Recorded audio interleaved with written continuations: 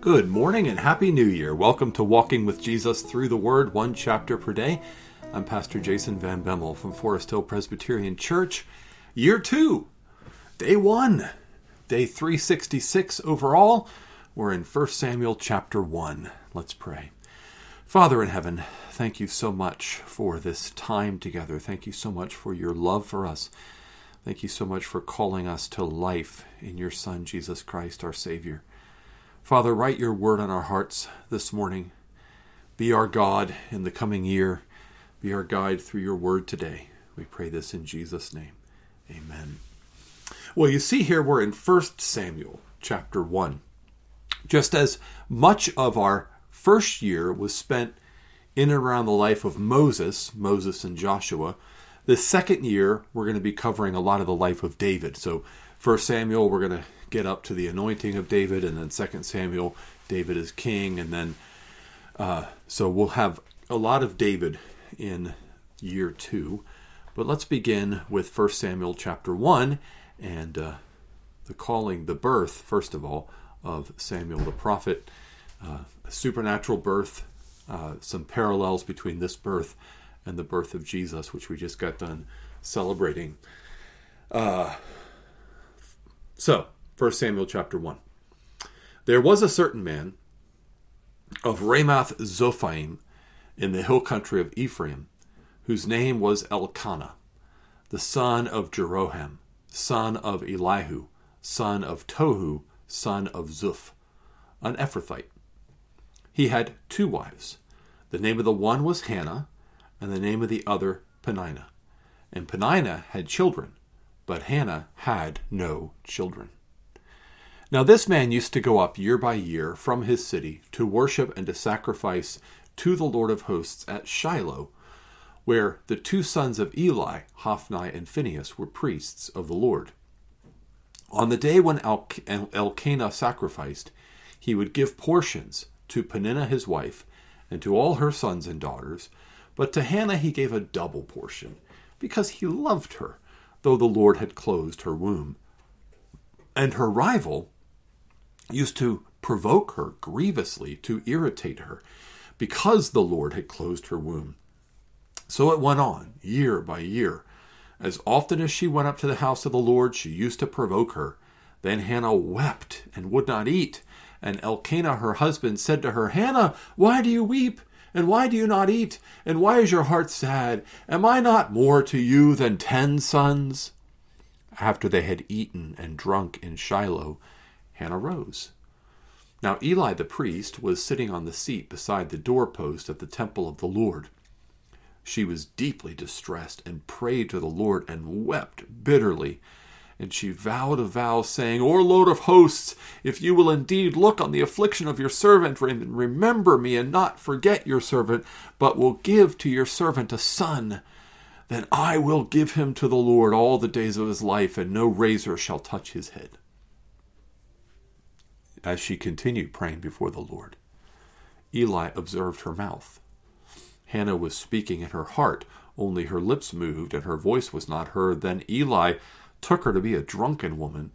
And Eli said to her, How long will you go on being drunk? Put your wine away from you. But Hannah answered, No, my Lord. I am a woman troubled in spirit. I have drunk neither wine nor strong drink, but I have been pouring out my soul before the Lord. Do not regard your servant as a worthless woman, for all along I have been speaking out of my great anxiety and vexation. Then Eli said, Go in peace, and the God of Israel grant your petition that you have made to him. And she said, Let your servant find favor in your eyes. Then the woman went her way and ate, and her face was no longer sad. They rose early in the morning and worshipped before the Lord. Then they went back to their house at Ramah, and Elkanah knew Hannah his wife, and the Lord remembered her. And in due time Hannah conceived and bore a son, and she called his name Samuel, for she said, I have asked for him from the Lord. The man Elkanah and all his house went up to offer to the Lord the yearly sacrifice and to pay his vow. But Hannah did not go up, for she said to her husband, "As soon as the child is weaned, I will bring him, so that he may appear in the presence of the Lord and dwell there forever." Elkanah, her husband, said to her, "Do what seems best to you. Wait until you have weaned him, only may the Lord establish his word." So the woman remained and nursed her son until she weaned him. And when she had weaned him, she took him up with her, along with a 3-year-old bull, an ephah of flour, and a skin of wine, and she brought him to the house of the Lord at Shiloh. And the child was young. Then they slaughtered the bull, and they brought the child to Eli. And she said, "O my Lord, as you live, my Lord, I am the woman who was standing here in your presence praying to the Lord. For this child I prayed, and the Lord has granted me my petition that I made to him. Therefore I have lent him to the Lord. As long as he lives, he is lent to the Lord." And he worshipped the Lord there. 1 Samuel chapter 1. So this is one of several places where we see in the Old Testament that God allowed for men to take multiple wives, for bigamy, polygamy, but he never blessed it. It was never his command, and it always came with consequences. I just want to point that out. You can read the Old Testament very thoroughly and carefully. You'll find out God never commands men to take more than one wife, and he never really blesses it. It always brings consequence. Here, the consequence is that you have 2 wives who are rivals to one another. They shouldn't be rivals to each other for their husband's affection. One has children, the other one doesn't. This is echoes of Jacob with Rachel and Leah, where Rachel is loved by Jacob but has no children.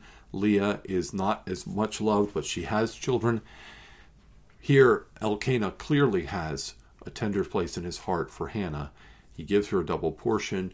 He really loves her, but she has no children. And Elkanah uses that, or Peninnah uses that to provoke her and to distress her. And, you know, there is a natural desire, longing for women to have children. There's also a very practical thing. We saw this in the book of Ruth. You know, the time may come when Elkanah may die and Hannah would be left alone. And certainly Peninnah and her family doesn't look like they're going to be in a position to want to take care of Hannah, at least not in any sort of real way. And so without children, without sons, she's kind of left vulnerable. But she's going to have to trust the Lord, because she ends up dedicating the child that God gives her to the Lord, which shows her faith in the Lord. So she's distressed. And in her distress, she goes to the Lord and prays. This is a great lesson for us. When we are in distress, what might we do? We might eat more food. We might shop more. We might binge watch something on streaming. We might, distract ourselves. But when we're distressed, we should go to the Lord. We should pour out our heart before him. We should lay bare the complaint of our heart, the longing of our souls before the God who made us and who loves us and who cares for us so deeply and so profoundly. And that's what she does. She goes. And she's so earnest. She's so consumed with pouring out her heart to the Lord that Eli thinks she's drunk. Here's this woman who's shaking and who's kind of muttering and she seems like a drunk woman. But no. She says, "I'm not drunk. I haven't had any wine. I am pouring out my heart to the Lord." This reminds me of what happened on the day of Pentecost, when the Holy Spirit came and filled the disciples and they were accused of being drunk. And it wasn't. It was the Spirit. And so we should at times be so caught up in our love for the Lord, in our desire for the Lord, and pouring out our hearts in worship to the Lord, that it moves us deeply. We shouldn't be cold. We shouldn't be abstract. Sometimes as Presbyterians, we get the reputation for being the frozen chosen, right? Who stand stalwart and who say, we have the proper theology and the proper understanding of the Word of God, and we're not moved in our hearts. The proper theology, the proper understanding of God should move our hearts to worship him in spirit and in truth, not all the time, not just emotionalism for emotionalism's sake, but our emotions should be there, because we should be truly pouring out our heart to the Lord. And so she's worshiping the Lord, and Eli says to her, "Go in peace, and the God of Israel grant your petition that you have made to him." Here's Eli, who's the high priest, and who blesses her and intercedes for her. Her high priest is interceding for her. And isn't that a picture of Jesus, our high priest, who sits at God's right hand and who ever lives to make intercession for us? And so this is Eli in his high priestly role interceding for this godly woman. And in time, the Lord remembered her. The Lord heard. The Lord turned. The Lord had pity on her. Not that the Lord had ever forgotten her. This remembered, when the Bible says it, is a covenantal remembering, a gracious remembering. It's a gracious turning of the Lord to do good to someone, to bless them, and to favor them. And so Samuel is given to Hannah, and then Hannah, after she weans him, gives him to the Lord. She keeps her vow. She does keep the boy with her until he's weaned, because, I mean, what's Eli going to do with a baby? Can you imagine going to this old guy who's the high priest? Here's a 6-month-old baby. Hope you can take care of him now. She waits until he's weaned. That is wise. And then I love this last line of chapter 1. And he, that is Samuel, worshiped the Lord there.